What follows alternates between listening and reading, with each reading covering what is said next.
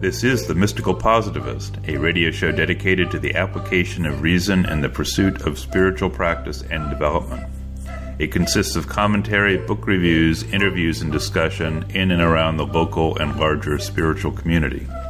The thesis of the show is that rationality is in no way the antithesis of deep mystical experience. In fact, we assert that it is a necessary ally. I'm your host, Stuart Goodnick. Joining me in the following presentation is my co-host, Dr. Robert Schmidt.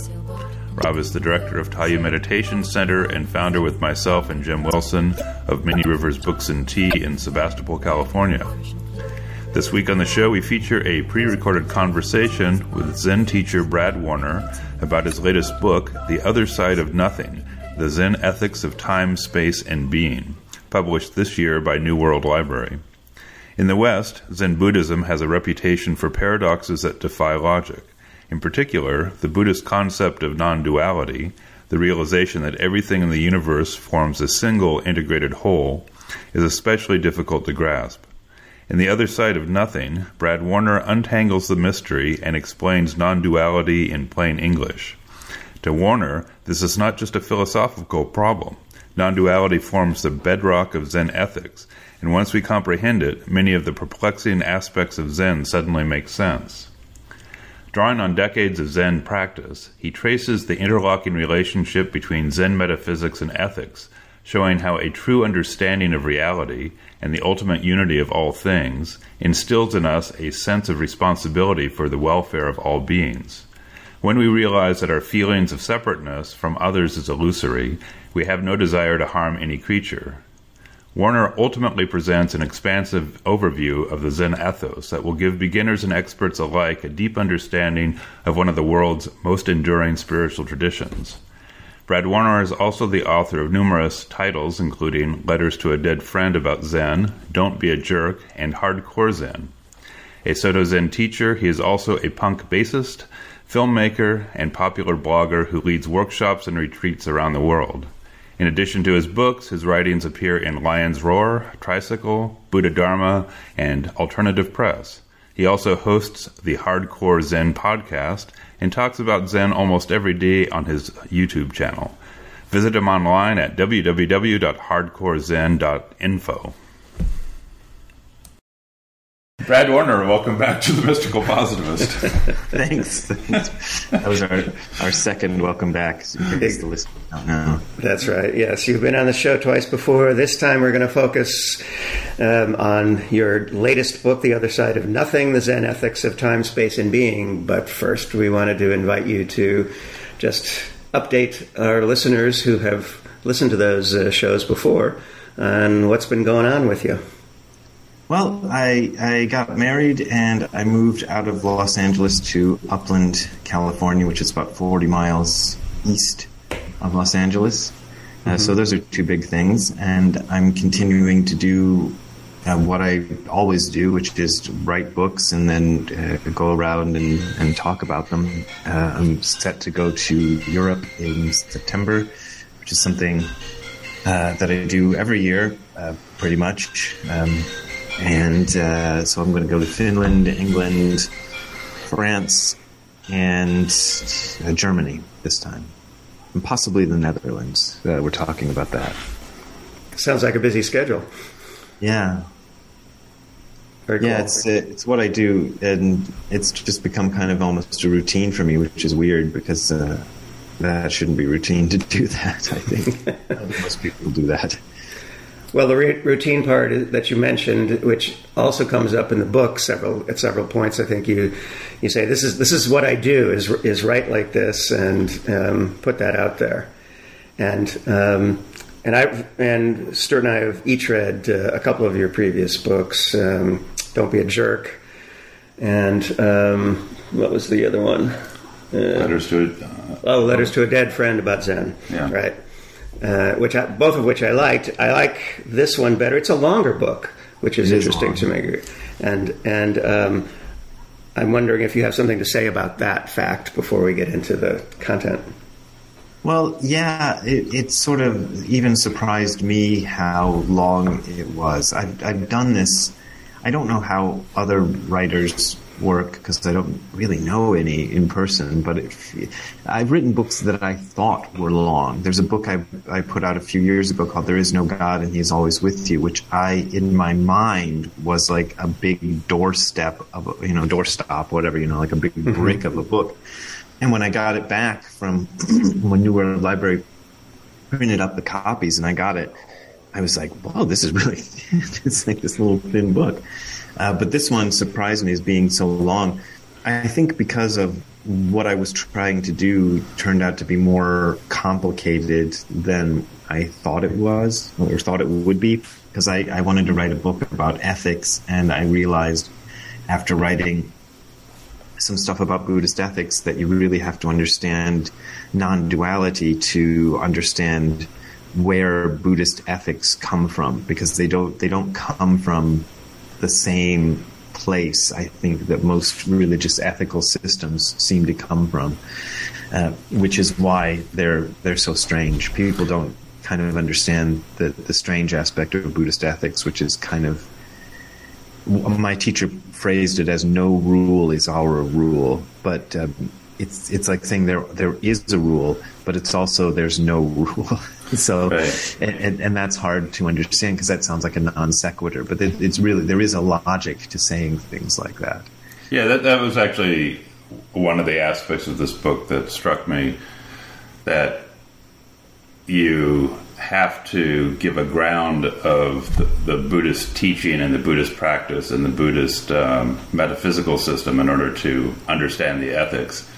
And, with deistic religions, you don't have to do that as much because the buck stops with God. God said do this and everything will be well. Whereas with a system where there's no God in the way that theistic religions normally construct a God, you don't get that out. So then what are what's the purpose of the ethics? Why are people doing what they're doing?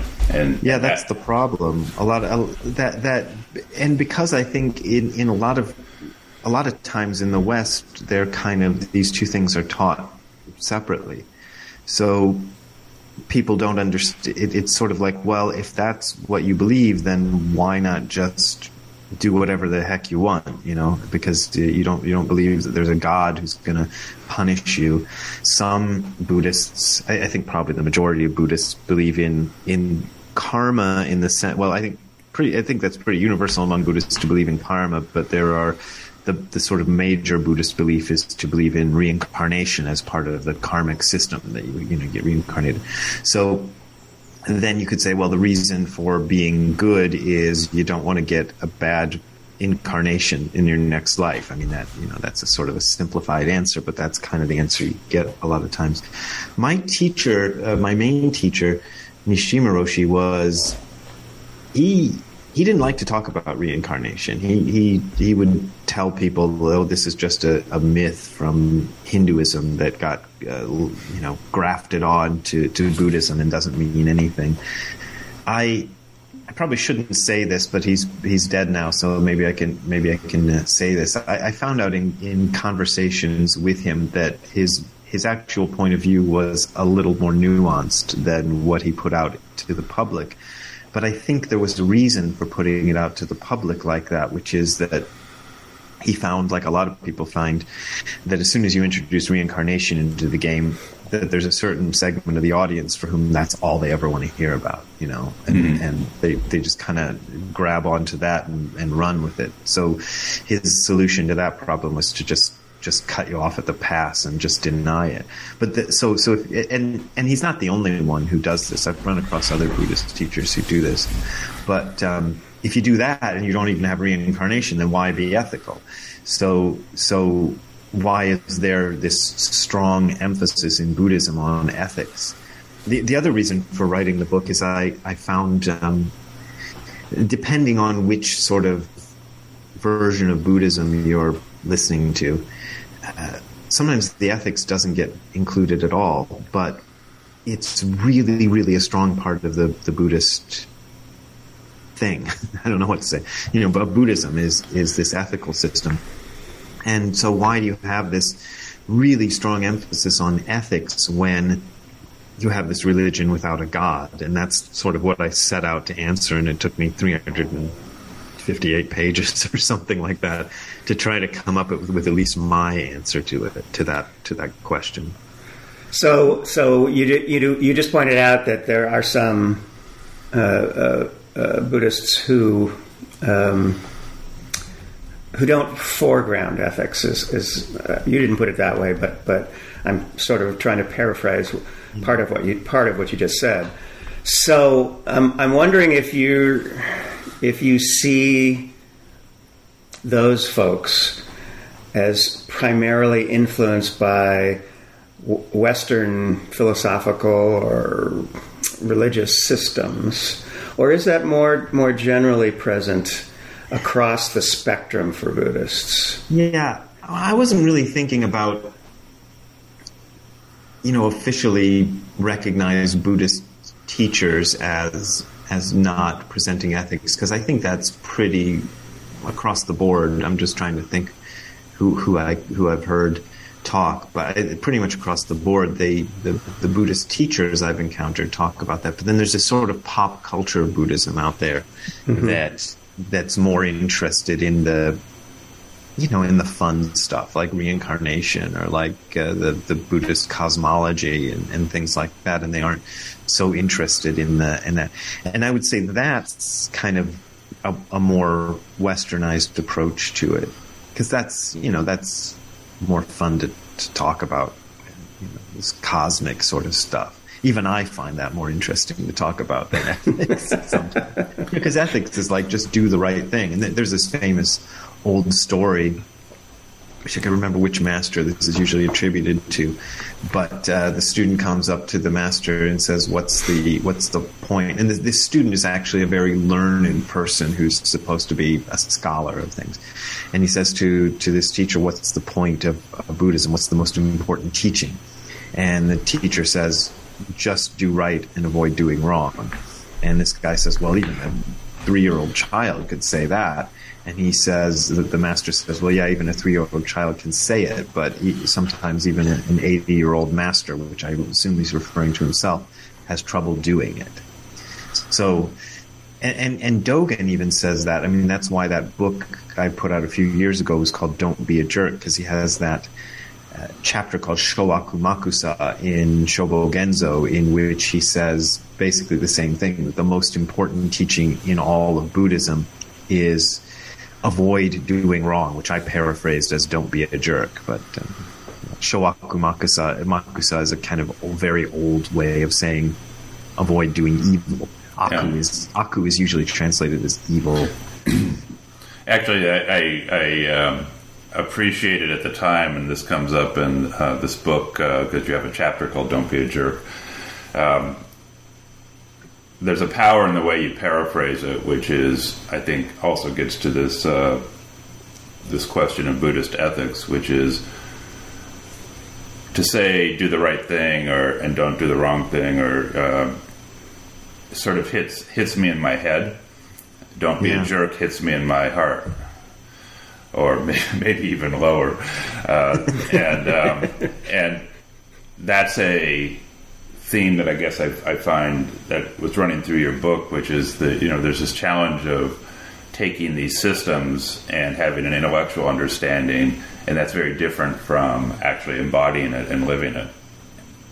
Yeah, and I think that's been something I've been working on, is trying to, I don't want to dumb it down, but I do want to put it across in a way. I'm kind of putting it across in every one of my books in the way I understood it, which sometimes I feel a little slightly, guilty about or something, because I'm not that much of an intellectual. I did a bachelor's degree, so at least I got that far. But before I started writing Buddhist books, both of my teachers encouraged me to do that, to write about Buddhism.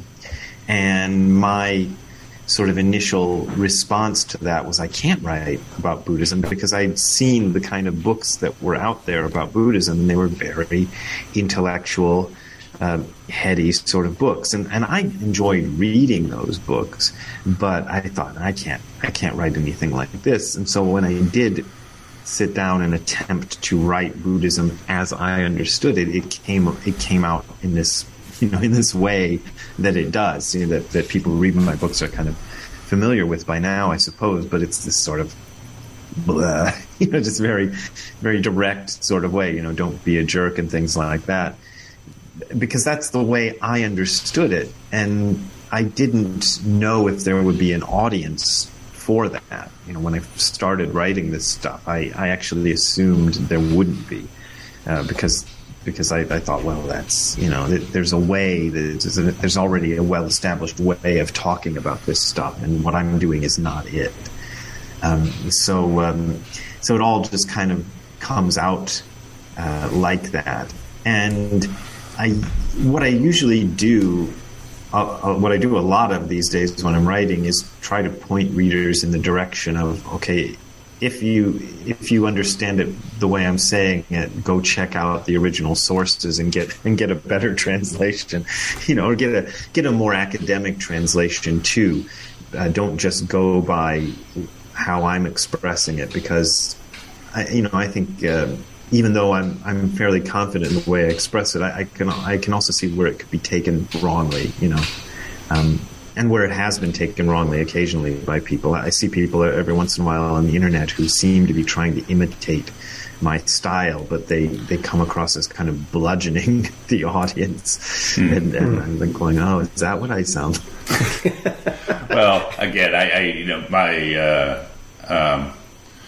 my sense of how you come across is it's more direct. I guess the analogy I would use, because you bring up, I guess you recently discovered Nisargadatta Maharaj in the course of writing this book, and when you read a book like I Am That, there's an electricity there because he's very plain spoken.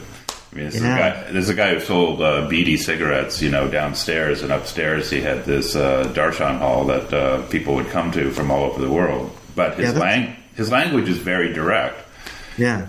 And it doesn't have, but if you read an Advaita Vedanta academic piece, you'll probably fall asleep, because there's these wonderful Sanskrit words and these wonderful concepts and things like that, but it doesn't have the electricity that his direct kind of, you could call it bludgeoning, but I think he's just kind of repeating the same point over and over again in lots of different ways for people. Well, yeah, and I'm glad you brought him up, because he's interesting. I came across him about 3 or 4 years ago. Somebody suggested, actually, my first Zen teacher, I was saying, you know any good books about Advaita Vedanta? And he said, oh, there's this book called I Am That a lot of people like. And I was like, okay. So got myself a copy, and I was just really blown away by it.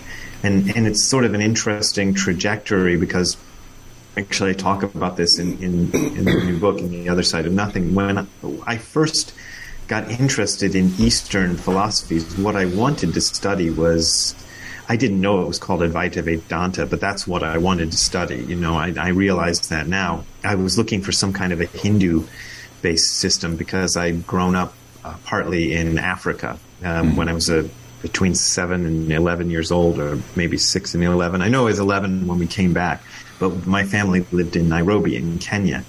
And I guess a lot of people don't know this who haven't lived there, but there's a huge Indian population in that part of Africa, in East Africa. So I'd seen that around, and my dad had a close friend who was Indian, and there were just Indian people all over the place who I'd talk to now and then. And I saw their religious iconography and all this stuff and their food. I was like, I'd lived in Akron, Ohio before that, and I'd never tasted a samosa before. And I was like, oh my God, who's been hiding this stuff from me? But I wanted to study something Indian, and not being able to find that, I took a class at Kent State University called Zen Buddhism, which I thought, well, that's as close as I'm going to get, because they didn't have any courses on offer at the time about any Hindu philosophy. So it's kind of weird. I wonder sometimes what would have happened if I'd come across Nisargadatta Maharaj initially.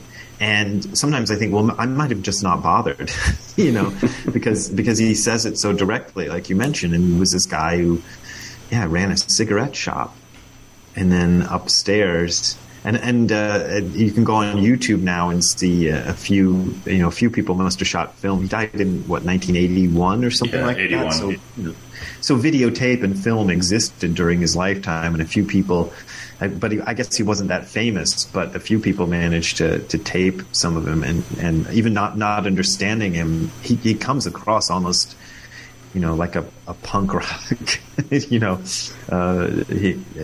master or something. He's kind of yelling and being very, not taking guff from anybody.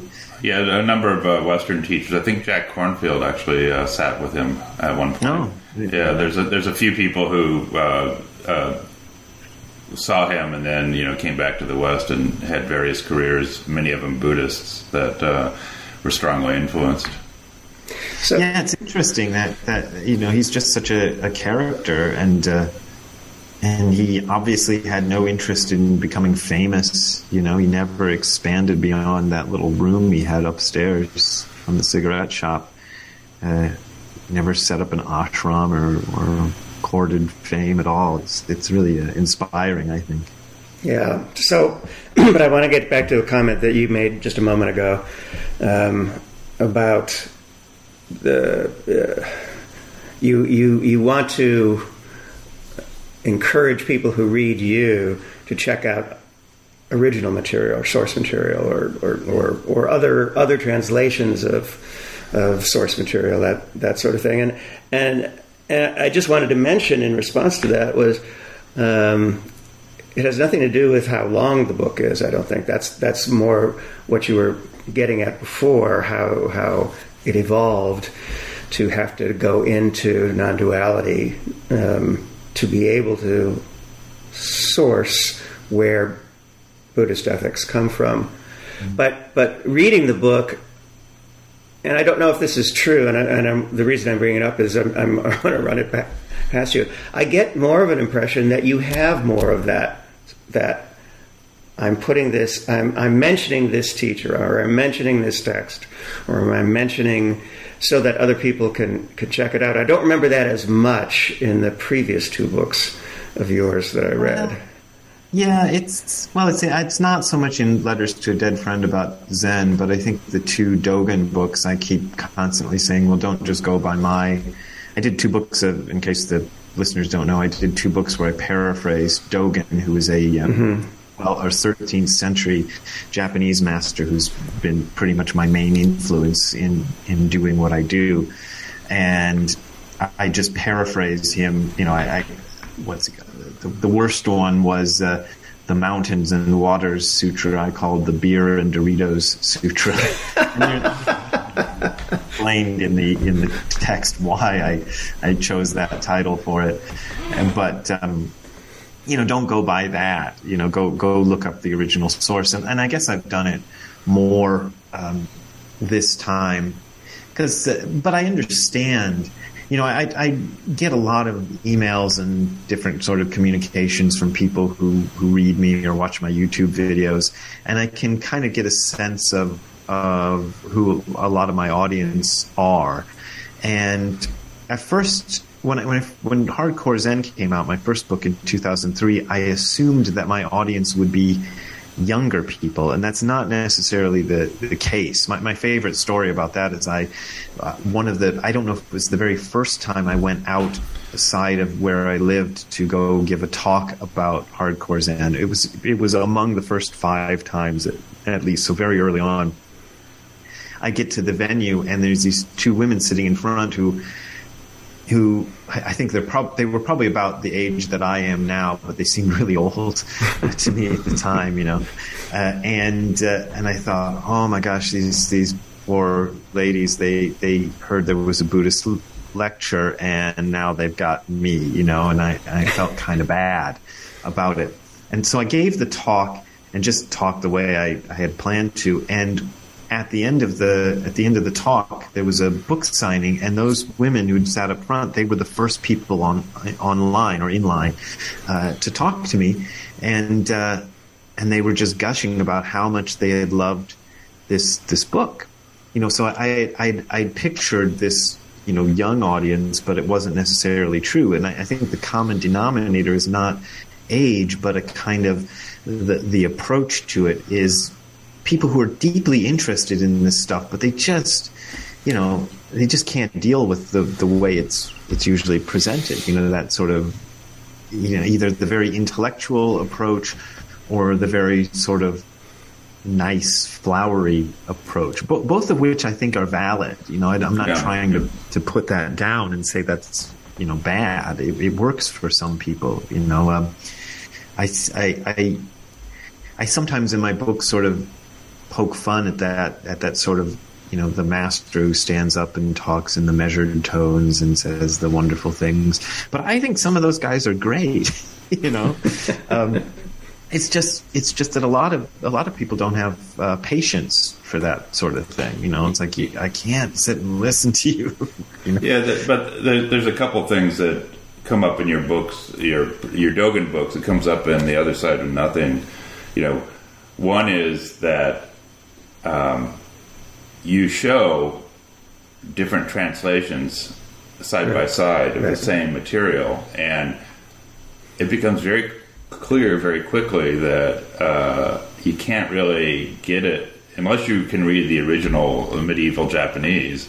You can't really get it from the translators or one translator, because there's a lot of subjectivity in that. But the other thing that I think is interesting is I don't know if you're familiar with James Joyce's Finnegan's Wake, but it's this really cryptic novel that has all these in-references to all sorts of things, and so scholars spend careers trying to unpack it because any given line is so thick with references to things that no one knows that it's very lyrical, but it's also incomprehensible unless you have a code book. And in a way, there's a lot of the imagery that Dogen uses, because I know this when I first would read Dogen, it's like, I don't get any of this. And then when you start explaining, and you do a good job of this in the book, this particular image refers to this story, or this image refers to that story, and then you realize what Dogen's doing is he's writing for an audience that actually knows all, has all these references, and then he's just riffing like a jazz player, and it's all this stuff comes together and has a very powerful effect, but it's hard to get into that unless you have that backdrop. Yeah. And so you provide that. So that's the other thing you do. It's not just paraphrasing or being cute or using contemporary language. It's also just providing a context in which to understand where this piece was coming from. And I think that's another reason why I find your particular gloss on Dogen very powerful. Yeah, that's true, and you said kind of what I would. You kind of took my response away from me now.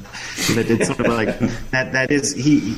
There is I haven't read Joyce myself, but I'm familiar with what you talked about, what you said about him, and I think Dogen is similar in a lot of ways, because he is just full of references that we're not going to get, and you have to kind of decode the references, and that's part of, for a lot of people that's the fun of it, but for a lot of people that just makes the whole thing really tedious, because you want to get to the meat of the thing.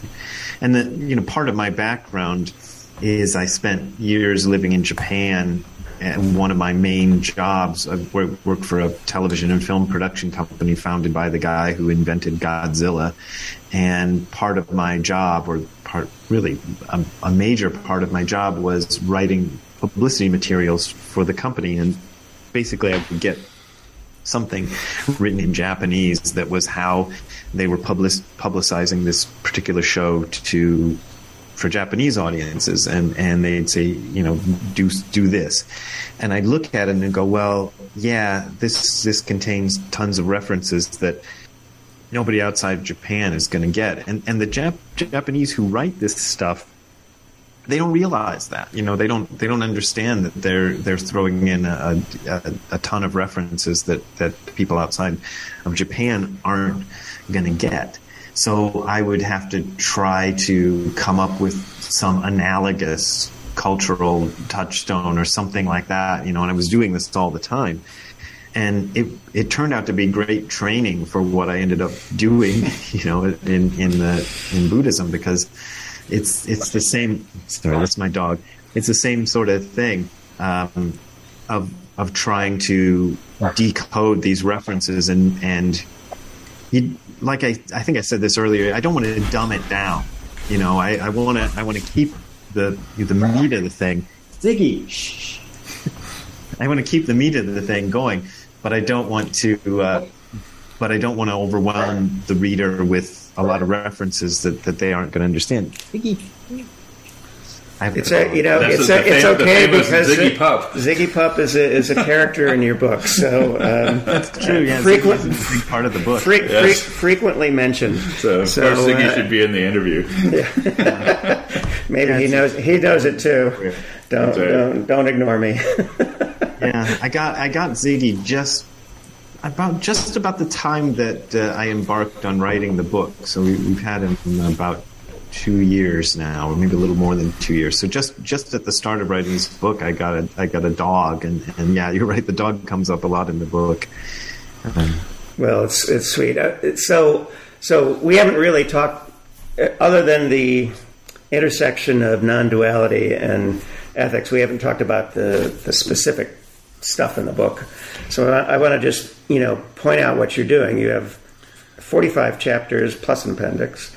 They're short, most of them, and you start off. After you're sort of framing what you're going to be doing in the book, you go through the way I always have it in my head. You phrase it differently: the Noble Eightfold Path, and the Heart Sutra, various other things, and then you get into the ethics, or I should say precepts, which are intended to embody the ethics for quite a while. And one of the devices that you used, and I'm bringing this up because your discussion of the discussion you and Stuart just had about different translations, which is helpful when you do that, because it really frames that the meaning of some of the stuff you're talking about is not straightforward. Really smart people familiar with completely Dogen or whatever other text you're looking at, say translated very in some differently. cases it's actually they say the opposite thing.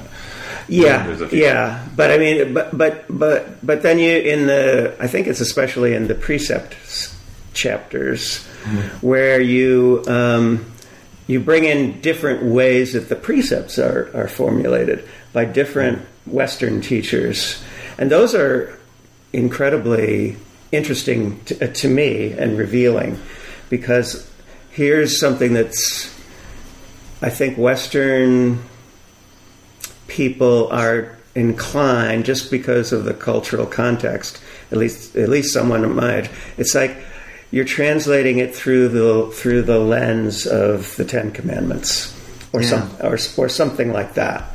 Yeah. And when I was reading the different formulations in English of the Buddhist precepts, I'm noticing that a lot of those are intended to, I think, subvert the connection to the Ten Commandments, or at least Western ethical concepts. I'm wondering if you have a comment on that, because I think it's an interesting point. Yeah, it could be. I got all that stuff. Years ago, somebody gave me this. It was a document put together by, I think, the Soto Zen Buddhist Association, which is a group of American Soto Zen Buddhists, where they had done a conference of some kind about the precepts, and they gathered together every English language version of the precepts that they could find. So I used a lot of that in the book, and I tried to pick the ones that had the greatest sort of contrast from each other. Because if you go through the list that they have, a lot of them are just the same thing over and over and over again. Mm-hmm. But a lot of them are quite different, and there could be some of that, because I think I tried to do this the last time I got interviewed about this book, where I can't remember of the 10 Buddhist precepts. I think, depending on how you read them, I think 6 of them are more or less the same as the 10 commandments. There's don't lie, don't steal, don't commit adultery is even in there. Don't kill. There are some that are different, but you're right. There is a tendency to look at those and go, "Oh, it's just the 10 Commandments." That's how I saw it when I first came across it. I thought, "Oh, it's the same thing," and there's a certain comfort in that. But then you don't, you have to realize that there's also completely different ways of looking at it. And one of the things that my first teacher did when he taught the precepts, this is Tim McCarthy, who I still keep in contact with, who was my first Zen teacher. He brought in what are called the Bodhidharma precepts, or Bodhidharma's 10 precepts, and it was actually in that bit of research by the Soto Zen Buddhist Association that I found out that Bodhidharma probably didn't write Bodhidharma's 10 precepts. They seem to have come out of Tendai Buddhism, which is a Japanese version of esoteric Buddhism. It's actually the kind of Buddhism that Dogen studied before he studied Zen, so he must have been familiar with this stuff. But if you look at the Bodhidharma precepts, Bodhidharma being when did Bodhidharma exist? He's the guy who's usually credited with bringing Zen Buddhism to China from India. Right. And those versions of the precepts are really weird. They all start out with self nature is mysteriously profound in the midst of. My favorite one is the no dwelling on past mistakes. Just comes out no dwelling on past mistakes, but most of them come out completely different. He says the truth of the. What is it? The truth of the precept of not killing is not to, oh gosh, I should be able to rattle this off, but it's not to conceive of life and death as being different, or something like that. I've forgotten what it is, which is embarrassing. But so having those when I first started studying it was really useful, because I could go, okay, it's like 10 precepts, but it's totally different from the 10 precepts. There's this whole other way of understanding it. And I find a lot of the Western versions of the precepts, I brought a few of them into the book that I thought were, they're trying to almost approach it in a legalistic way and trying to cover all their bases to explain what they... Ziggy, I'm doing an interview. Okay. They're trying to get really detailed about what it means, or some of them I liked because they get very poetic. There's this one weird one about the precept of not using alcohol that talks about, who drops the cup and all this kind of strange stuff. But yeah, I think a lot of Western teachers of this stuff, or a lot of even Japanese teachers who come to the West, do try to make it clear that this is a different thing from the 10 Commandments, which is not to say the 10 Commandments are bad or anything. It's a different sort of approach. Well, it's different. I mean, it's certainly different in that the 10 Commandments tend to be prescriptive. In some sense, the precepts and the vows and the Eightfold Path are prescriptive in that. A lot of these were created in monastic communities, and it was a little bit, they evolved out of figuring out ways to do crowd control and how do you get people to work together. So there's some pragmatic aspects, but it felt like, as your way of describing it, and particularly the structure of the book, is these recommendations are riding on top of this undercurrent of non-duality. And there's a couple points about that we want to get into in this discussion, but one of them is that you often come back to this phrasing of breaking the precepts is like punching yourself in the face. Yeah. So maybe you could talk a little bit about, to what extent is that a useful model for understanding how this ethical system operates? Yeah, I don't know. It's another one of these cases of it's the way I tend to think of it. Before I even wrote it down, that was the way I thought of it for myself, and it does. I think when I first heard the Buddhist precepts when I was 19 or 20 years old.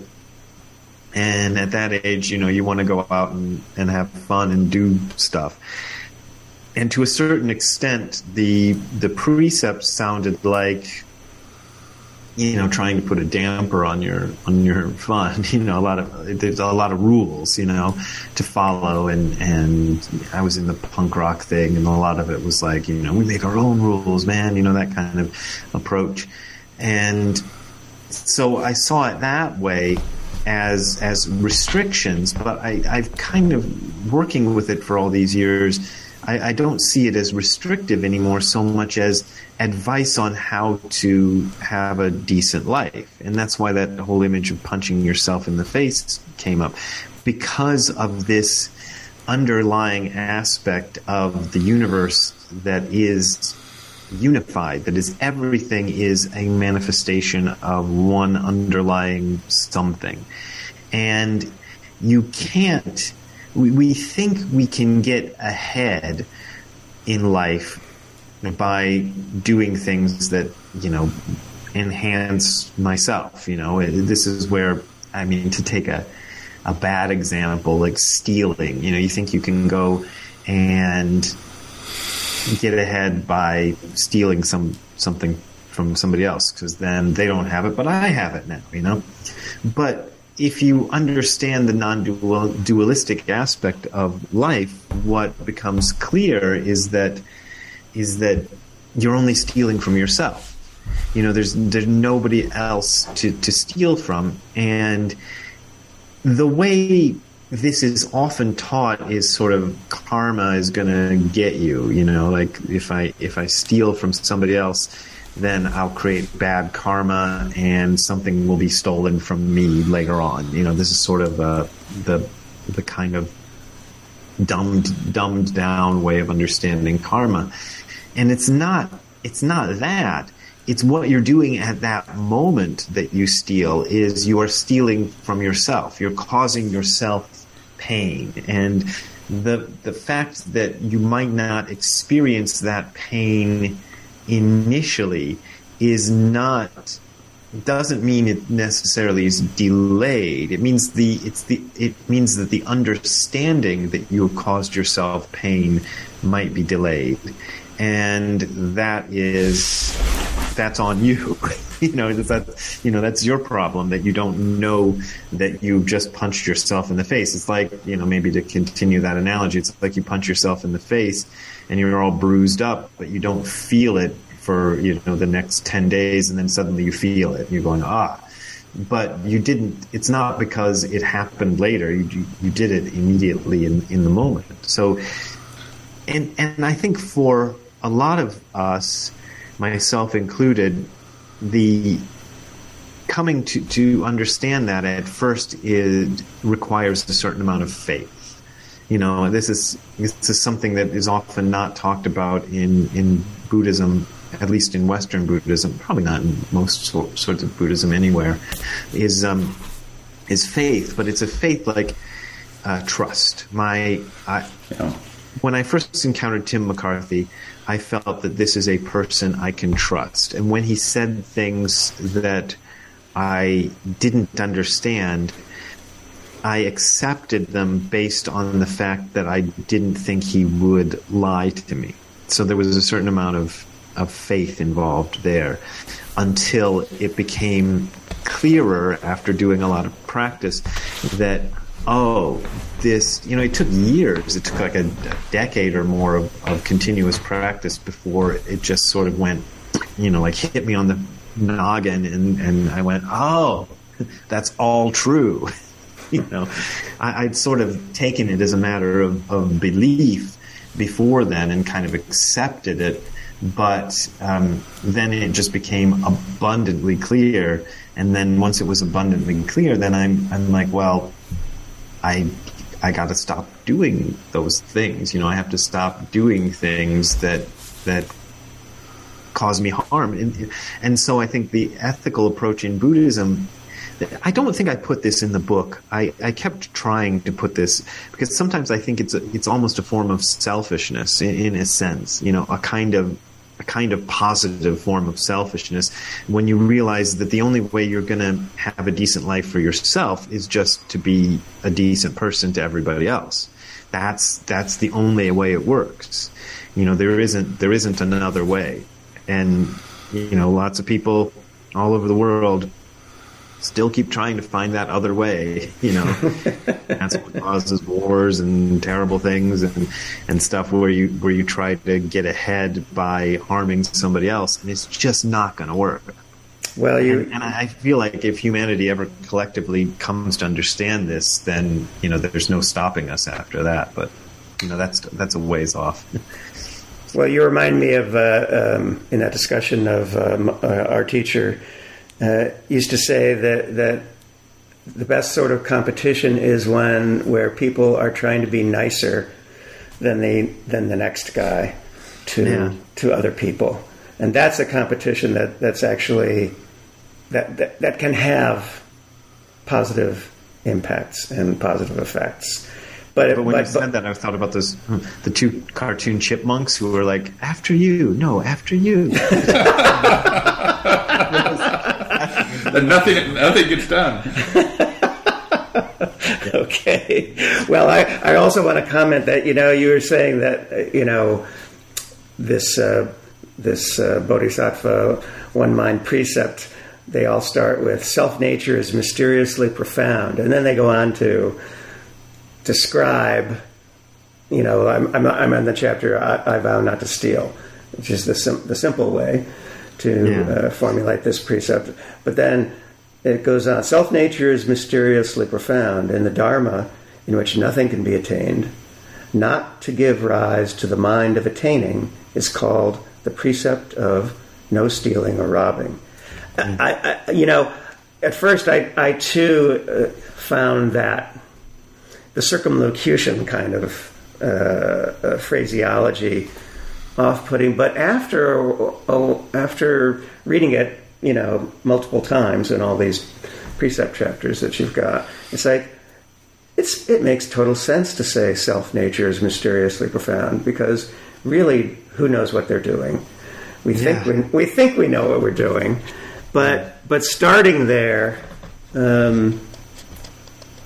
creates a field within which something. The different formulation of I vow not to steal, instead to go through this apparent negation in the intervening thing from the start of mysteriously profound, a negation, and then you get to no robbing and no stealing is really interesting, because it kind of recapitulates the process you just described yourself going through over years of time. And I think that's a lot of those formulas. I think come out of that. Somebody's been working with this for years, and then they try to put it down in as succinct form as possible. But because it's so succinct, it becomes, like you said, when you first encounter it, it's like, whoa, what? That's what it sounded like to me. I could feel something from the Bodhisattva precepts, and they really impacted me a lot as a young person. But even though I could feel that there was something there that was important, I didn't know what it was. I didn't know what I was talking about or what I was thinking about. I just thought, oh, these are great. But sometimes that's how they work. They kind of work their way in on that almost subconscious level. But yeah, self-nature is mysteriously profound is is just a kind of reminder, I think, that we just don't know anything. The intellect. As human beings, we're kind of, intellect is the thing that we've got. That we tend to forget this, but as animals on the African savannah, when we were first just one of the animals out there, competing for food and trying to not get eaten by something else, that was the main trick we had, was we could outthink other animals. We couldn't. I guess to a certain extent we can outrun them on distances. I remember, because I got interested in this, and I was reading that the other thing that human beings have is we can't run as fast as other animals, but we can run longer than most other animals. So we had these two things, but the main one, I think, was still the intellect. So we could outthink other animals. And so human beings as a species have invested a lot in the intellect, which makes perfect sense. And it's gone way beyond, probably what our distant ancestors would have ever conceived of. We could send a rocket to the moon and bring it back again. And that's pretty amazing what you can do with the intellect. You can just kind of figure out, how it works and do that and accomplish something really incredible. But because it's so incredibly useful, we forget that it's limited, and that there are areas that the intellect just can't get to. And that those areas of experience and life and philosophy and whatever are important, but the intellect, it just doesn't work in that area. And so, this is part of the reason that Buddhism is so weird, because it's constantly pointing out the limitations of the intellect. So it says something that makes no sense at all, initially, because it's trying to get beyond that. But I should say this is something that Dogen was very adamant about, because even in his time, often Buddhism, the koans specifically, those ancient kind of weird stories, were put forth as being illogical. And Dogen was saying they're not illogical, they are logical, but they are coming from a place that logic kind of falls short of. But there is a logic to them. They're not just simply non sequiturs. You can't just say any old dumb thing and it's Buddhist wisdom, which on the internet you find that a lot. People they figured out what Buddhist wisdom is, and they just write a bunch of non sequiturs and impress people with that. But that's not it. There actually is some logic to this stuff. Well, there's I think in the chapter on right thinking, I think that's where you do this. This comes up a couple places in the book. You describe the aim of Zazen is to, or the practice of Zazen is to think the thought of no thinking. Yeah. And in a way that comes up for me in relation to what you're talking about, because it's we're doing something, but it's not thinking. I mean, there's this place you point to with and Dogen points to with Zazen, that is a place that it's not that thinking isn't arising in that place, or thinking doesn't appear, but it's no thinking. Yeah. This whole thing has been, it's really interesting to me, and I hope it's interesting to readers too, just this, because I've, working with this for it's been almost 40 years since I first encountered this stuff, and I'm still trying to work out what phrases like think the thought of not thinking are pointing to. I mean, I feel like I get it, but if there is that non-thinking, you would sort of think that non-thinking is just kind of a blank void with nothing there. But that's not the case. It's actually fuller and more complete than anything you can think of. That's what Dogen is trying to point out. But as far as thought can frame it, or as far as words can frame it, it might as well be nothing. So this is why you have all that stuff in Buddhism that confuses people about the void. That's how people have stopped using that, but that's how the earlier translations would always translate shunyata as the void. And in a sense, that's not the worst way to translate it, because it does have that kind of sense, but it's void in the sense that there's nothing the intellect can hang on to there. But that doesn't mean it in itself is nothing as contrasted to something. It's This is where you get with words. Right. I like the word free fall. Yeah. Actually, that's a good one. I hadn't heard that one. Yeah, but but in terms of ethics, this is a very powerful theme that you unpack in the book. That all of the ethics, whether it's the Eightfold Path or it's the precepts, the refuges, all of that comes out of this place that you're talking about. That and that's a very compelling, for some people maybe controversial, because it's terrifying for certainly middle America, because everyone thinks you have to have rules, otherwise we all descend into chaos.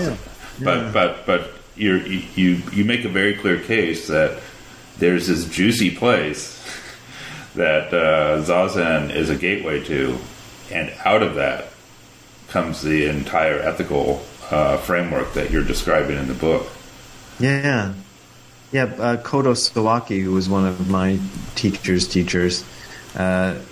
said all of Buddhist philosophy is just a footnote to Zazen, which I really like that phrase, because it's true. It all comes out of this practice, but the practice itself, if you get into it, it's the practice of trying to sit still and do nothing for a certain set period of time. That's what we do. We sit and do nothing,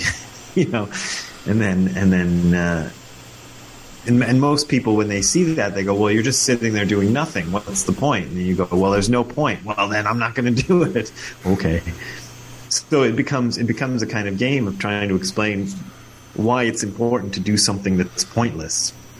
Because I think there is an importance in doing something that's pointless, because that's where you learn that all the points that you had for things that you do are a kind of usually a kind of a trick. You're just trying to, there's a real famous a piece of work, and I think somebody's made it into a video on YouTube, where Alan Watts is talking about school. You go to first grade to get to second grade, you go to second grade to get to third grade, et cetera, and he kind of goes through the whole thing, and at the end of it, where are you? You're still, everything that you're doing is in the service of some future goal. And if you live your life always in the service of some future goal, you're going to miss your life, And that's why it's important to learn to do something that's pointless. You're doing something that has no point. It's not trying to get you anywhere.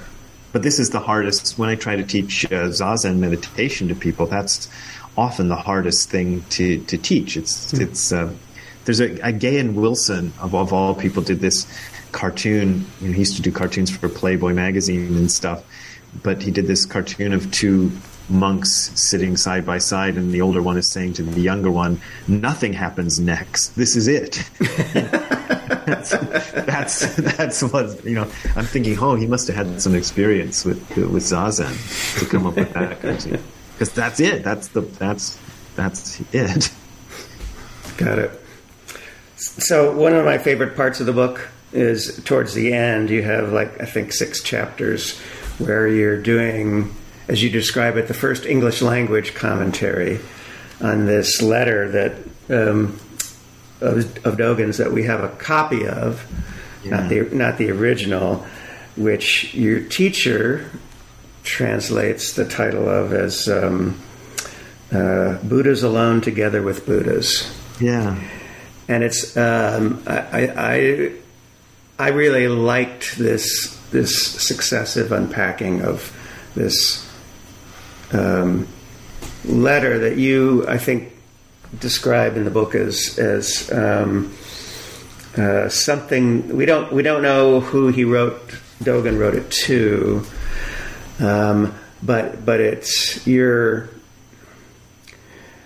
In a way, it seems to me that you're trying to assert that this letter kind of is the pith of what Dogen had learned in his own practice.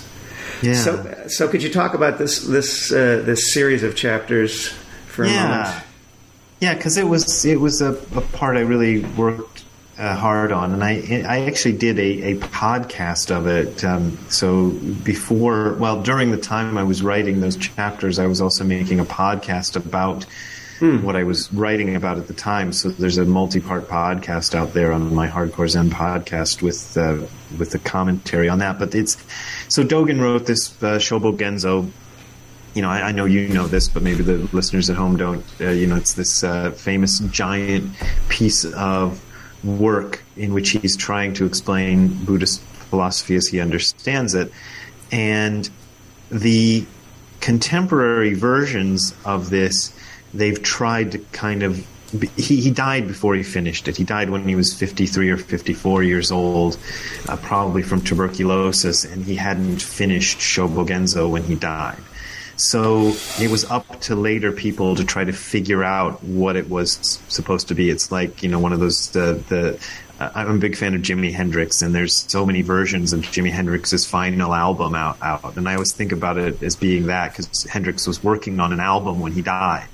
And nobody to this day knows what that album was. He supposedly said different things in interviews and whatnot, but nobody knows. And they've come out, I think, with 4 or 5 different iterations. This is my fanboy talking, but of Hendrix's final album. And that's kind of what you get with Shobo Genzo. You're getting something similar to that, a similar sort of approach, because the guy died before he could finish it. So one of the things that is included in most complete versions of Shobo Genzo is that chapter, Buddhas Alone Together with Buddhas.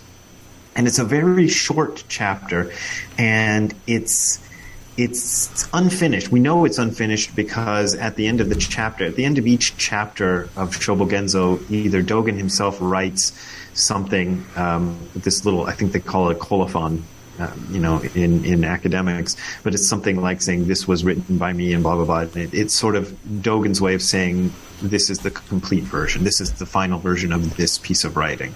So he does that in every one that he finished. Well, he doesn't have one on this one, but what exists on the version that we have is something written by an anonymous person who doesn't identify him or herself. And it just says this was copied by me under the eaves on, a certain date, which happens to be about 50 years after Dogen died. So, the version we have is the version that somebody found this piece of writing that Dogen had left behind 50 years after his death, and in order to preserve it, as you did in those days, copied it by hand. And that's the version that has persisted up till now. And it's a chapter... There's certain chapters of Shobo Genzo that have attracted loads and loads of commentary. Like Bendowa is kind of a really famous one, and Genjo Koan, and you don't need to know all of these, but there's certain ones that have attracted tons and tons of commentary. And I had, ever since I first read Buddhas Alone Together with Buddhas, I thought that was one of the best pieces of writing. And when I decided to write about it for this book, I thought, well, I'll look at what the commentators have said about this one. And I couldn't find anything. Now, there may be some that exist in Japanese. I would assume so, because the scholars in Japan have kind of gone through everything. But I couldn't even find a Japanese one when I looked for it. But, if I'd spent more time digging, I might have been able to come up with one. But there certainly isn't one in English. And I thought that's a shame, because because this piece of writing is unfinished, and because, like I said, I called it Dogen's letter to himself, a lot of his well, not a lot, but several of the chapters of Shobo Genzo began their life as letters. So apparently Dogen would write letters to students who lived far away, and he would, if he wrote a good letter, it seems like he would hand copy it and keep a copy for himself. That's how Genjo Koan started out. That's that's probably his number one most famous piece of writing is Genjo Koan, and it started out as a letter. And this one reads a lot like Genjo Koan. It sort of reads, to me at least, like he's writing to somebody. And since he didn't finish it, it doesn't have a lot of the literary flourishes which make other writings of his so difficult. It seems to me to be much more direct, because it seems to me that he's just trying to get the points down on paper, before he forgets them, and then later on maybe he'll embellish it and make it sound poetic and lovely. But right now he's just trying to get, the points down. And it was really, that one's been, I wrote about it first in my book, Sit Down and Shut Up, which came out in 2007. I have a chapter about the Buddha's Alone. I think it called it Bad Hair Day or something. I forget. I reused that analogy in this book too, but it's much more detailed. And I don't know, I've liked that piece of writing, and I just thought somebody should write a commentary about this, and if then it might as well be me, because if nobody else is going to do it, I'm going to have to do it. But I just think it's real direct, and I think I spent like 5 chapters.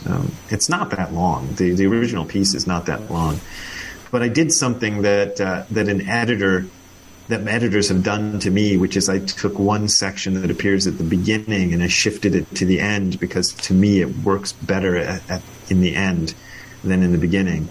So apologies to Dogen for doing that to it. Well, you don't know, he wouldn't have done it himself. but there's several interesting things about it.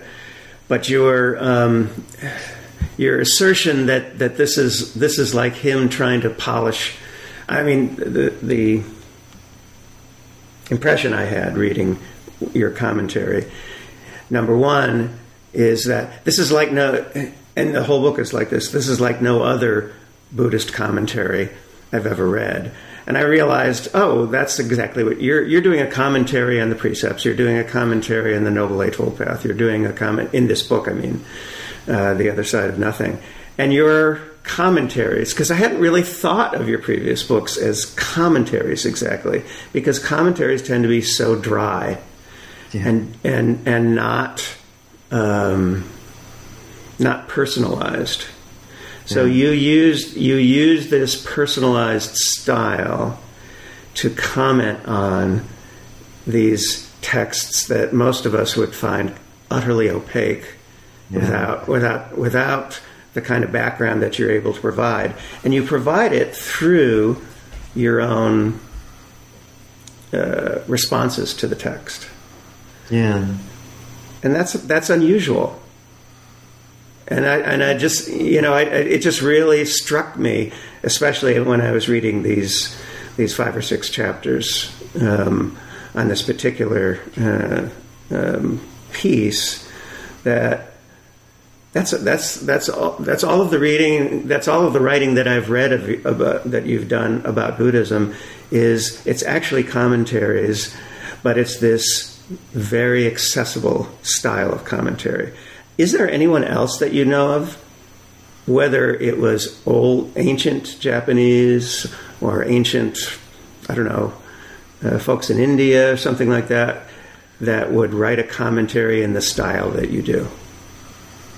Yeah, I don't know of anybody doing that way, because there's a certain way you're supposed to write a commentary, and I think I think it's kind of unusual to do it the way I've been doing it. I never really thought about it as commentaries either myself, but it's kind of, But that's not to denigrate the other ways of doing it. And I do feel there's some people who are like my friend. He goes by the name Shozan Jack Haubner. Mm-hmm. We've interviewed him on the show. Mm-hmm. We've interviewed him on our podcast. Oh, good. Yeah, good. A couple times. I was hoping you did. Yeah, he writes in a similar style. He's a Rinzai, in the Rinzai lineage of Zen, and I'm in the Soto lineage of Zen, so there's a little bit of a difference. But there's that. I used Kosho Uchiyama's commentaries a lot, and he was pretty down to earth as well. Dainin Katagiri's the books that they've come out, because Katagiri Roshi never actually wrote a book. I mean, that's a lot of what you get in this stream of things is people who never actually wrote a book, but somebody put together a book later of their talks and things. Yeah. And I think the ones they've come out with Katagiri Roshi are really good, especially that I keep getting the title wrong. This Moment is the Universe, I think, is the title. I caught myself several times because I referenced it a bunch in The Other Side of Nothing, but I had to, when I did the corrections to the book, I had to fix like 4 places where I'd gotten that title wrong. Isn't he the source of the phrase "The Other Side of Nothing"? No, that's actually Kobun Chino. That's okay. My first. And he's another one. Kobun never wrote anything down. And Tim, my first teacher, was Kobun's student. And apparently Tim has told me that Kobun said, you shouldn't put out a book of my stuff until after I'm dead. And he died, so in 2002 or something like that, around then. So since then, a couple of books have come out of his stuff. And it's also very down to earth and accessible. But interestingly enough, in the case of Kobun, you can go on YouTube and there's a few recordings of Kobun's talks, and he talks really slowly. And even though, I really think he's one of the greatest Zen teachers, even I have difficulty sitting through a recording. I probably, if I'd been there at the time, it would have been fine. But just sitting through a recording of Kobun's talks is terrible, because it's like 2 words per minute or something. I'm not exaggerating, but he's really, really slow. So it's kind of nice that they've come out with it in a book form, because probably these lectures are an hour long and they take up 2 pages because he talks so slowly. But what you've just said, for some reason, has stimulated the idea that commentaries used to be for monastics only. Yeah. And you're not writing for monastics only. And I guess Kobun Chino wasn't talking to monastics only, right? So yeah. Do you think that's a source of this? Because you're framing it like it sounds like this. I don't know. Trend is too strong a term, but this direction that goes in a different. That is not full of intellectualized illusions that most non-monastics would have no clue what they're talking about.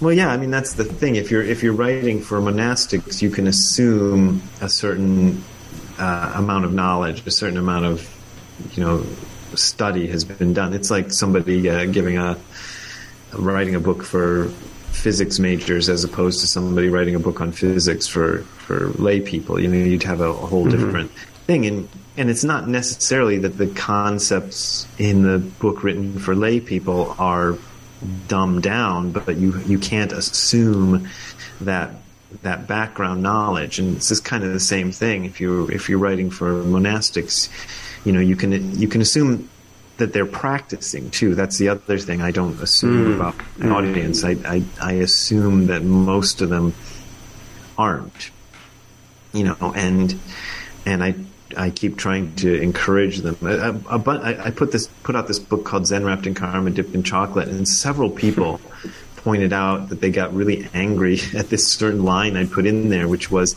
I hope you're doing Zazen, because if you're not, there's no sense in you reading this book, or something to that effect, and that made people upset. But I felt like there's certain things you can understand if you have. It doesn't necessarily have to be Zazen. There's certain things you can understand if you have a practice like that, and certain ones that are more difficult. But it's, the caveat to that is, like I said, it doesn't have to be Zazen. And I find like musicians and athletes often have an understanding of practice that people who don't do those sorts of things don't understand either, and it can be quite similar in a lot of ways to the Zen understanding. It's kind of been interesting because a few athletes, famous athletes, I can't pull up any names off the top of my head, but lately have been writing about meditation, which I find interesting because there's definitely a parallel in terms of doing something. That's one of the things about Zazen that gets lost a lot of times. People think it's an intellectual exercise, but it's actually as much of a physical exercise. That's at least, the way we do it. You're trying to sit still. You're not doing anything movement-wise. In terms of movement, you're not doing anything. But the physical practice of sitting still has a lot to do with what happens during Zazen, and the posture you take is also significant. You can't just sit still any old way. You have to sit still in a particular way, which of course can be modified according to people have different body types and whatnot. But still, you have to be strict about it, and that's. I don't know. I went on a tangent there. I've forgotten what the question was. That's okay. No, you responded appropriately. I wanted to switch to another question that came up for me.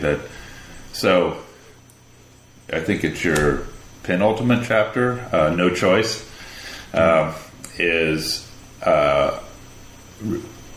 very interesting about this. It gets into kind of the notion of free will in the sense that thoughts arise, the various formations of our personality arise and come up and disappear through causes and conditions. So, I mean, there's this deep intuition that you get into much more in the book, that there's no permanent self, there's no real self, and but it's riding on something deeper that might be recognizable as a capital S self, depending on your tradition, but it's something that's not this stuff that's all moving around and changing. And yet, this is a book about ethics and a book about practice. So, how do you reconcile those two? And I've seen this argument come up. It's interesting because I think you've mentioned Sam Harris a couple times in some of your books, and he talks about there's no free will, but you still have moral agency. Yeah. And so I'm just curious how you square that circle. Yeah, square that circle, because it's there's no choice and there's no free will in a sense, and yet there's moral agency. So how do you account for that? It's a tough one because for years that whole free will versus determinism argument, I just was like, oh, shut up, whenever it came up. I was like, I just didn't have any interest in it. And then kind of recently I got interested in it, and I got interested in the way Buddhism presents it, because Buddhism, it comes at it in a slightly different way, but it's still a real similar argument because they have the idea of karma. So usually the way the free will versus determinism argument is presented in Buddhism is if everything is determined by your karma, So the philosophy of karma, when taken to its ultimate conclusion, would tend to suggest that you have no choice at all. You're just kind of this karma machine, and you're just going to do what you do. And a lot of the people in the Advaita Vedanta tradition will put it that way.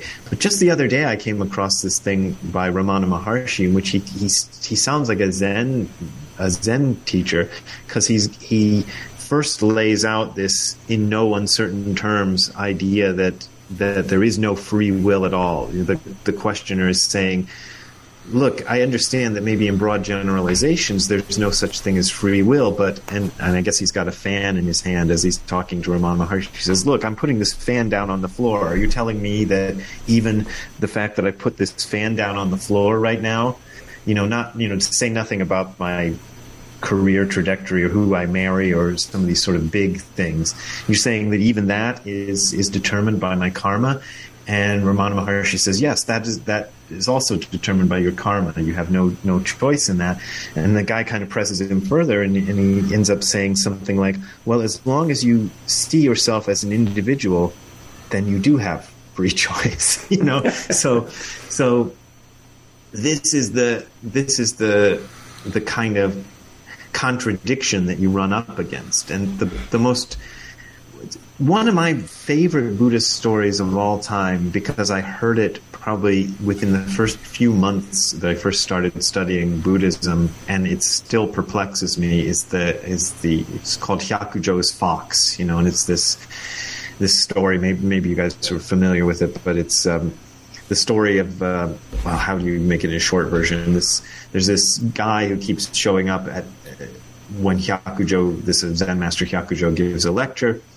And then he disappears after, but he's not one of the monks.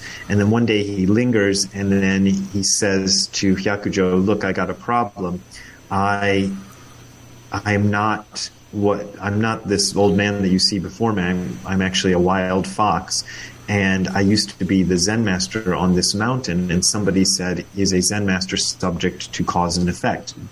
Essentially, does a Zen master have free will?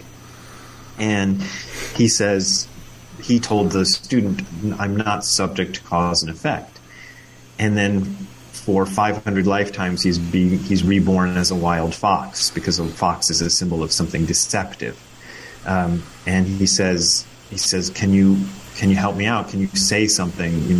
Put a new answer into this question. And Hyakujo says, cause and effect is as clear as the noonday sun, or something like that. He says cause and effect is perfectly clear. And he says, thank you. And it's just this weird story, right? And there's another whole ending to the story, the little punchline, which I don't even want to go into here, but that makes it even weirder. But it's asking, is there cause and effect? Or is everything subject to cause and effect, which means do you have free will?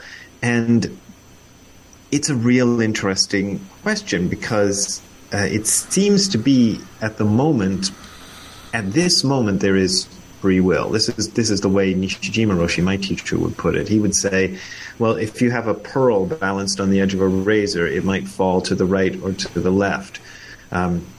But it's got that much free will. And his other answer to the question was, of course I have free will. If somebody sits a plate of food in front of me, I can choose to eat it or not eat it. Which at first I thought, well, that's a dumb thing to say. He used to say this. I used to hear him give this answer over and over again to people, and I'd go, that one again. But I think that's sort of the crux of it. There's to a certain degree, who you are and what you encounter might be determined, but then in that fleeting moment of the present, you have a certain amount of agency there. Not a lot, probably much less than we normally think we do. But within the circumstances that we find ourselves in, both circumstances externally and internally, there is just a little bit of agency. But that little bit of agency actually can make a huge difference, and that's what we forget. Maybe this goes back to the whole non-duality thing, because if everything is connected, then that little tiny bit of agency of whether to take a bite of food or not take a bite of food can determine a lot of what happens next. So that's why I think we have these ethical precepts, because we want to be able to do the right thing when those moments come up. And I also think this is why we have practices like Zazen, because if you're just full of thoughts, you're less likely to be able to respond to the situation appropriately if there's too much going on in your brain. And so we try to eliminate a lot of that by doing, these practices that are thinking the thought of non-thinking and kind of trying to get into this more intuitive area. And in doing so, maybe when the moment comes up and you have a chance to act, it becomes a little easier to take that little bit of agency that you have. Yeah, I mean, if you said... Yeah, you should say that the whole framework of the language is, causes a question of, well, who is taking that moment? Who has free will? Yeah, who's another question right there? Right, who's the one who's availing themselves of this instantaneous moment, or the kshana, that smallest piece of time? Who is it that grabs that moment? Yeah, that concept is real interesting too. You brought up the kshana. What is it? Dogen has a calculation somewhere in Shobogenzo where he says there's 6,400,000. He puts a number on how many kshanas there are in a day, and it's a Buddhist concept of the shortest possible time, the time in which action really happens. This kind of so short it's measureless.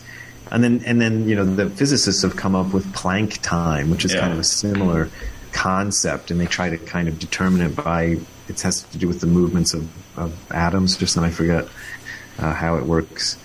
But it's remarkably similar concept, this idea of the shortest possible time. So is that the moment that we, in which we have a fleeting moment of free will? Yeah.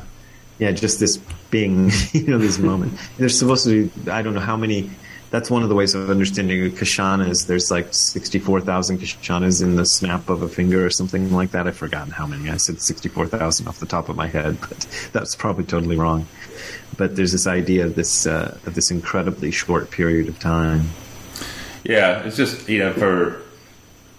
this whole paradox is a great paradox, and, because I don't know that we're going to resolve it in this in this conversation, but keep trying. Yeah, it's a bit of a mystery because there is a sense. I mean, and this is what I get from the way you describe ethics in the book is that when we are completely natural, the right thing to do will arise in the moment.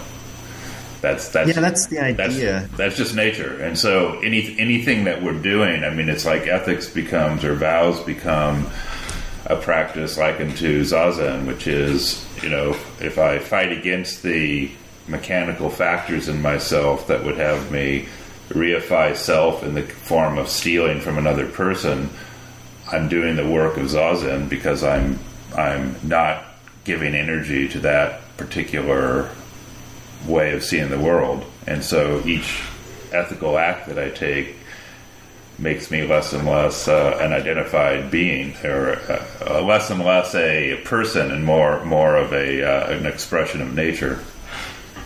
Yeah, well, that's the idea, and that's what my teacher always talked about in terms of intuition. But then again, intuition is this funny word that's sometimes used in ways. You might think the intuitive response is like, I want to punch that guy, But that's actually more your karma talking than actual intuition. So I think you have to be kind of careful with concepts like that. In the fourth way tradition that we're familiar with, that would be seen as just reactive, Yeah. And so this idea of this tiniest possible moment where something else can happen before the reaction happens, that to me that is a meaningful concept that helps me clarify. So if I'm fully identified with reactivity, I don't get that, whatever you want to call it, intuitive flash as being possible to activate. Yeah. Yeah. it is impossible, and probably for most people it is impossible. You kind of got to work on it a lot. So, going back to that Ramana Maharshi quote, it's sort of like for most people there's nothing you can do about it. But if you work with it, I think there is a way to have some agency. At least that's, and even I think even Sam Harris says this, and I think Nisargadatta Maharaj said it too, that you have to behave as if you have free will. Right. You can't because the other way of acting is it becomes more of an excuse for bad behavior. Like, I can do anything because nothing matters, right? Yeah. Or I don't have any agency in it, so I might as well do, But I'm like, that's not. I don't like that version. Yeah, the way I kind of resolve it is I use an analogy from physics because I've had some training in physics, and that's, there are certain behaviors, statistical behaviors, are called stochastic. And a good example is the radioactive decay of an atom. Mm-hmm. If you give me 100 atoms, physics can tell you the distribution of the decay. After a certain half-life, this number will be decayed, this number won't be. But it can't tell you nothing about what an individual atom will do. Yeah. And so in the same sense, I guess I have a sense that, I can look at my behaviors as this sort of probability density of habits and tendencies. And you can look statistically at my life and say, yes, he will tend to do this in this situation. But at any given moment, you can't say what I'll do. Yeah, that's a really good way to think of it, I think. Yeah. And so that spontaneity, you can call it grace, or you can call it life, or you can call it the mind in Kashana, or something like that. But it's something that I guess I feel is real there, and that's kind of where I go to resolve this question. But it still sits as a paradox. Well, yeah, and it is. And the paradoxes are something interesting because Dogen is full of contradictory statements. And I think one of the mistakes some earlier translators of Dogen did was to try to smooth out the contradictions, thinking that this must be, an artifact of translation or something. They try to fix it. But no, he's just contradictory, and I think that's the way you have to be, because there are paradoxes. That's part of the what I was talking about. The intellect kind of demands that things be one way or the other, because that's the only way the intellect can work with it. If it's this way or that way, but things are often two contradictory ways at once and can't be resolved. But even in those cases, you kind of got to choose one. You kind of got to accept that everything is contradictory and then do something. Thank you. Well, so I want to talk about and get you to respond to what you're doing in the final chapter of the Human Project. In The Other Side of Nothing. You sort of start off by saying, well, I'm going to be a naughty boy here and speculate, which Buddhists aren't supposed to do. And then you say, for a lot of my life, I thought that human beings were nature's greatest mistake. We just mess everything up, right? But then this chapter it has a different take. Yeah. You report a shift for yourself that you're sharing with your audience. And I'm wondering if you could elucidate that a bit, because it is different. It does, you end up, your final 3-word sentence is different than I've read in any of your other books. Yeah. So could you talk about that for a bit? Yeah, I feel embarrassed in ending the book the way I did. When I did the audio book and I came to that ending, I don't know if maybe I shouldn't spoiler alert it, and maybe I shouldn't even say what it is. And I had to read it out for the audio book, and I'm like, ugh.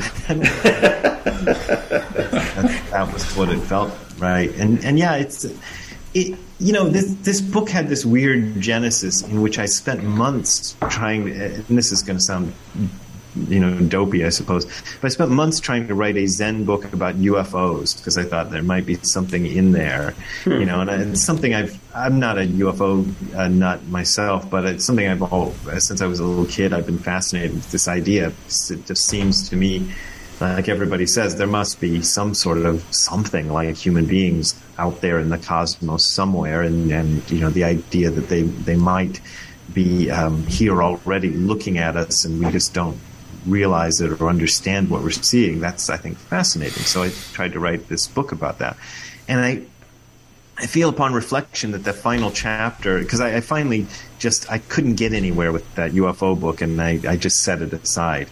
But the only thing that's really left in the book as it came out from what I had been working on is that final chapter. It's this idea that I think if you kind of take the implications of the Buddhist ethical system to their, what seems to me at least to be their logical conclusion, if we could get to a place where human beings in general, even if most of us didn't have any great awakening experiences or something, but we just accepted the idea that anything we do to harm somebody else is something we do to harm ourselves, then that's, then we could go anywhere because we have this incredible intellectual capacity. We could realize every dream that humanity has ever had because we do have the capacity to figure out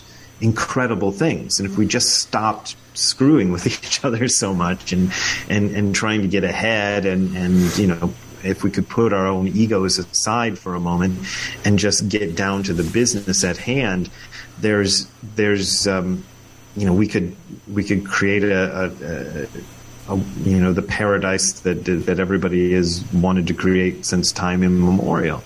It just takes learning to be ethical to each other. And like I said in the book, it's actually discouraged within the Buddhist tradition to speculate. That's kind of it's kind of one of the things that frustrates people about Buddhism or Buddhist teachers is I'm often asked to speculate. They'll say, well, what about if and then XYZ happens, what would you do then? And I have to go, well, if I want to give you the straight up Buddhist answer, the answer is I don't know. I don't know because that's not what's happening. I don't know what I would do in that situation. I can make a guess, but it's just a guess, even when I'm guessing about myself. So I don't know. But I decided in the last chapter of the book just to kind of let loose and indulge myself in guessing what would happen without trying to put too much detail and write a science fiction novel, but saying, well, what kind of a place would we get to if we just could all act ethically, and we don't even have to be all saints, just if we all tried a bit harder. And it just strikes me as being amazing what we can do and how worthwhile it would be for people in general to pursue ethics, why this is important. Just understanding that, whatever unethical thing you do is gonna like I said, it's like hitting yourself in the face. And if you understand that, you just don't do it anymore. And then if you don't do it anymore, you can go anywhere. And that's, and the idea is, the other idea that I put forth in that is I kind of feel, and this is again speculation, that why does humanity exist? And maybe humanity exists because there's something within the universe that wants us to exist, that wants there to be an animal species who can think for itself in a deep way and kind of figure stuff out. And I put this in the book, but it started off as kind of a dumb speculation about the end of the dinosaurs. The dinosaurs, supposedly, as far as we understand right now, the age of the dinosaurs ended because a meteor struck the Earth. And at the time that the dinosaurs existed, there was nothing, as far as we know, living on the Earth that could have done anything about that.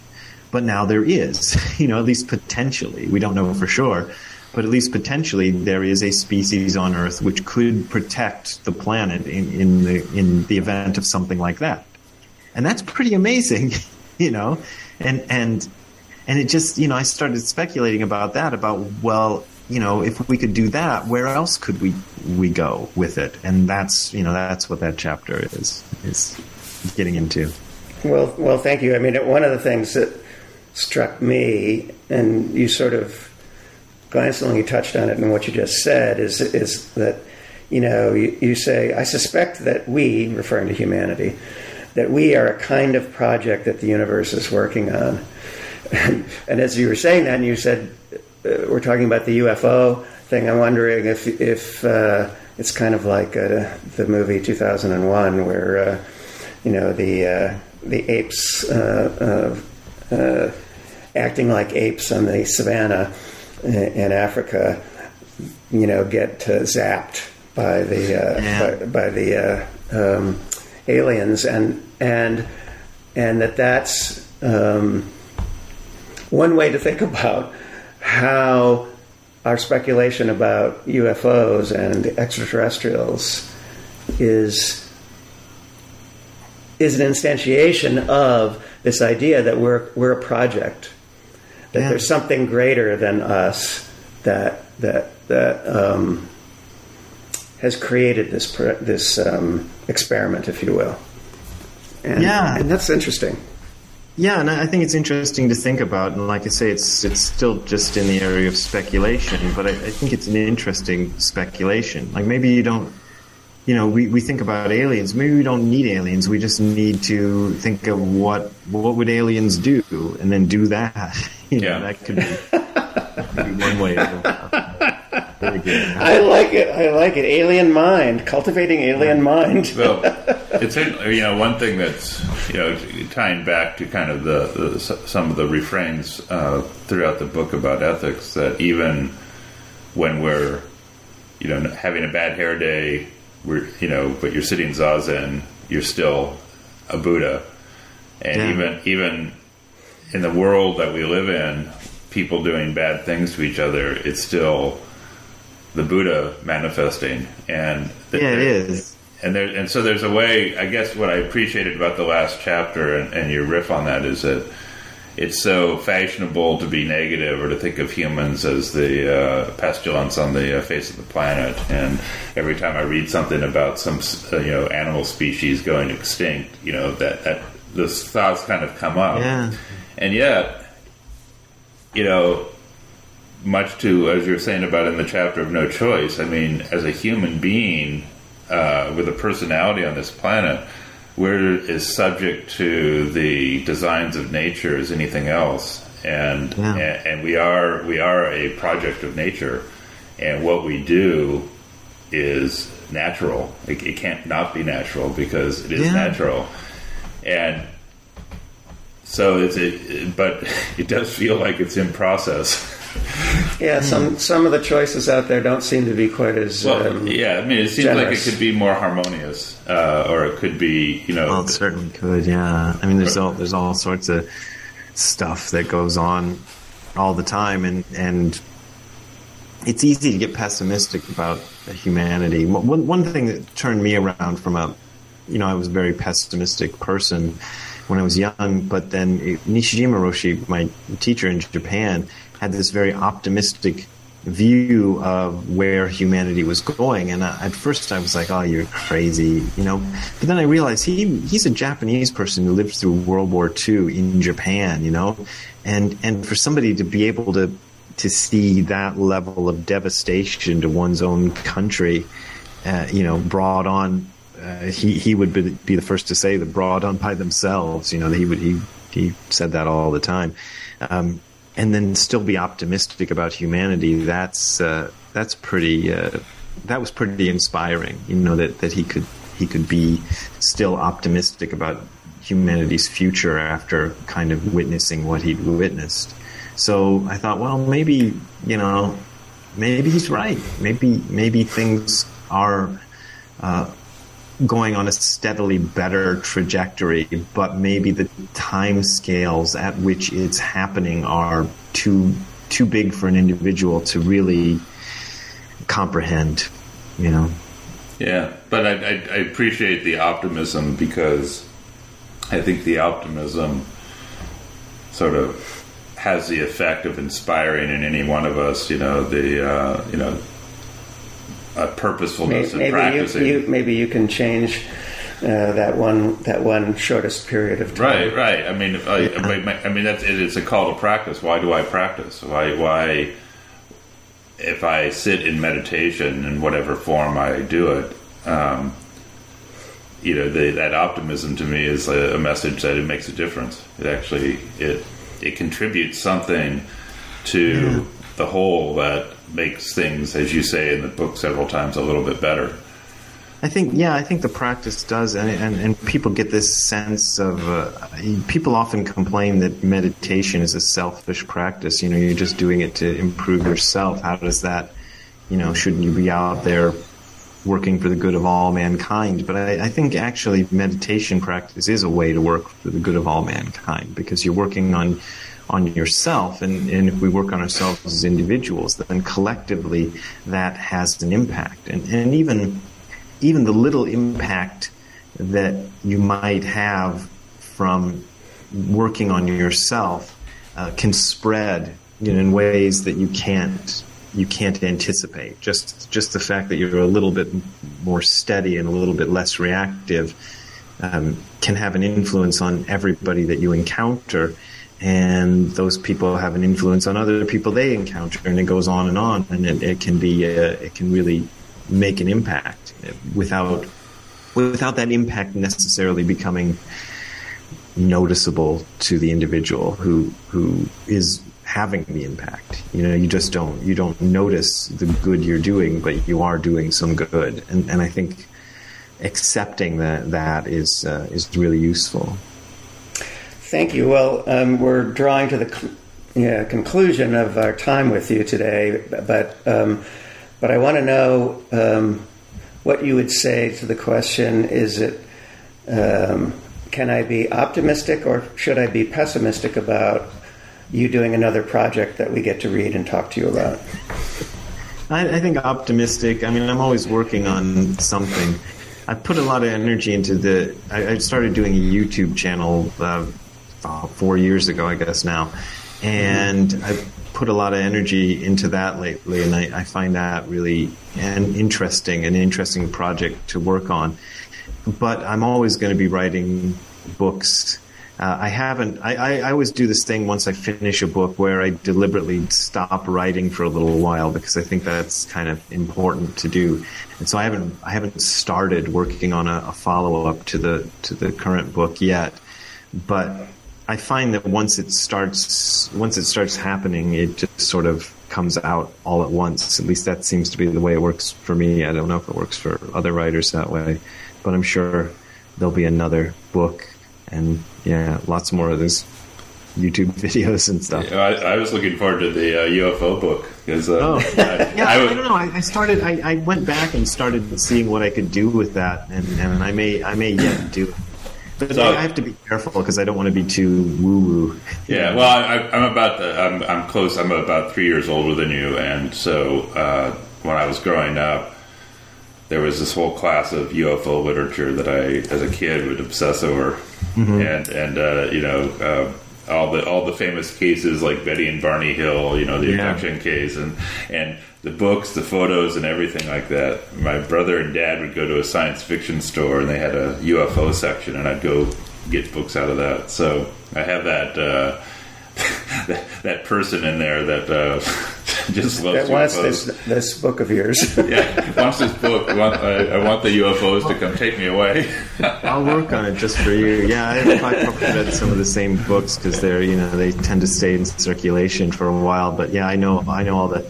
My favorite story is the one about this guy in Wisconsin, the guy in his 50s, and his story is the UFO came and descended on his house, and these guys got out of it and gave him, I think, 4 or 5 little pancakes, and then zipped off again. And on the surface, it sounds like the hokiest story you ever heard. But there's film. People interviewed this guy at the time, and there's film of him, and I'm sure he comes off as absolutely sincere, and he's not making this up. He really had this experience of this. I'm convinced he wasn't lying. So what happened? It's such a weird story. Yeah. And he had the pancakes to prove it. He gave them to some researcher, and they did some analysis, and they found their buckwheat and whatever. They weren't. There wasn't anything spectacular to them. But I don't think he made up that story. Yeah. So something happened to that guy. What was it? That's. Well, maybe he was doing a lot of zazen. I don't know. So on that note, we want to thank you a lot, Brad. This has been a very fun conversation. I really, really appreciated the other side of nothing, the Zen ethics of time, space, and being. You bring ethics and non-duality together in really interesting ways, and I think that's a project of you being of service. So thanks. Thank you. Yeah, thanks for joining us on The Mystical Positivist. You have been listening to The Mystical Positivist. This is your host, Stuart Goodnick. This week on the show, we featured a pre-recorded conversation with Zen teacher Brad Warner, author of The Other Side of Nothing, The Zen Ethics of Time, Space, and Being, published this year by New World Library. Drawing on decades of Zen practice, he traces the interlocking relationship between Zen metaphysics and ethics, showing how a true understanding of reality and the ultimate unity of all things instills in us a sense of responsibility for the welfare of all beings. When we realize that our feeling of separateness from others is illusory, we have no desire to harm any creature. Thank you for joining us once again for The Mystical Positivist. Podcasts of all our shows can be found at www.mysticalpositivist.blogspot.com, as well as commentary and discussions of topics of interest to the show. Also, please send comments and feedback to mysticalpositivist@gmail.com. Join us again next Saturday.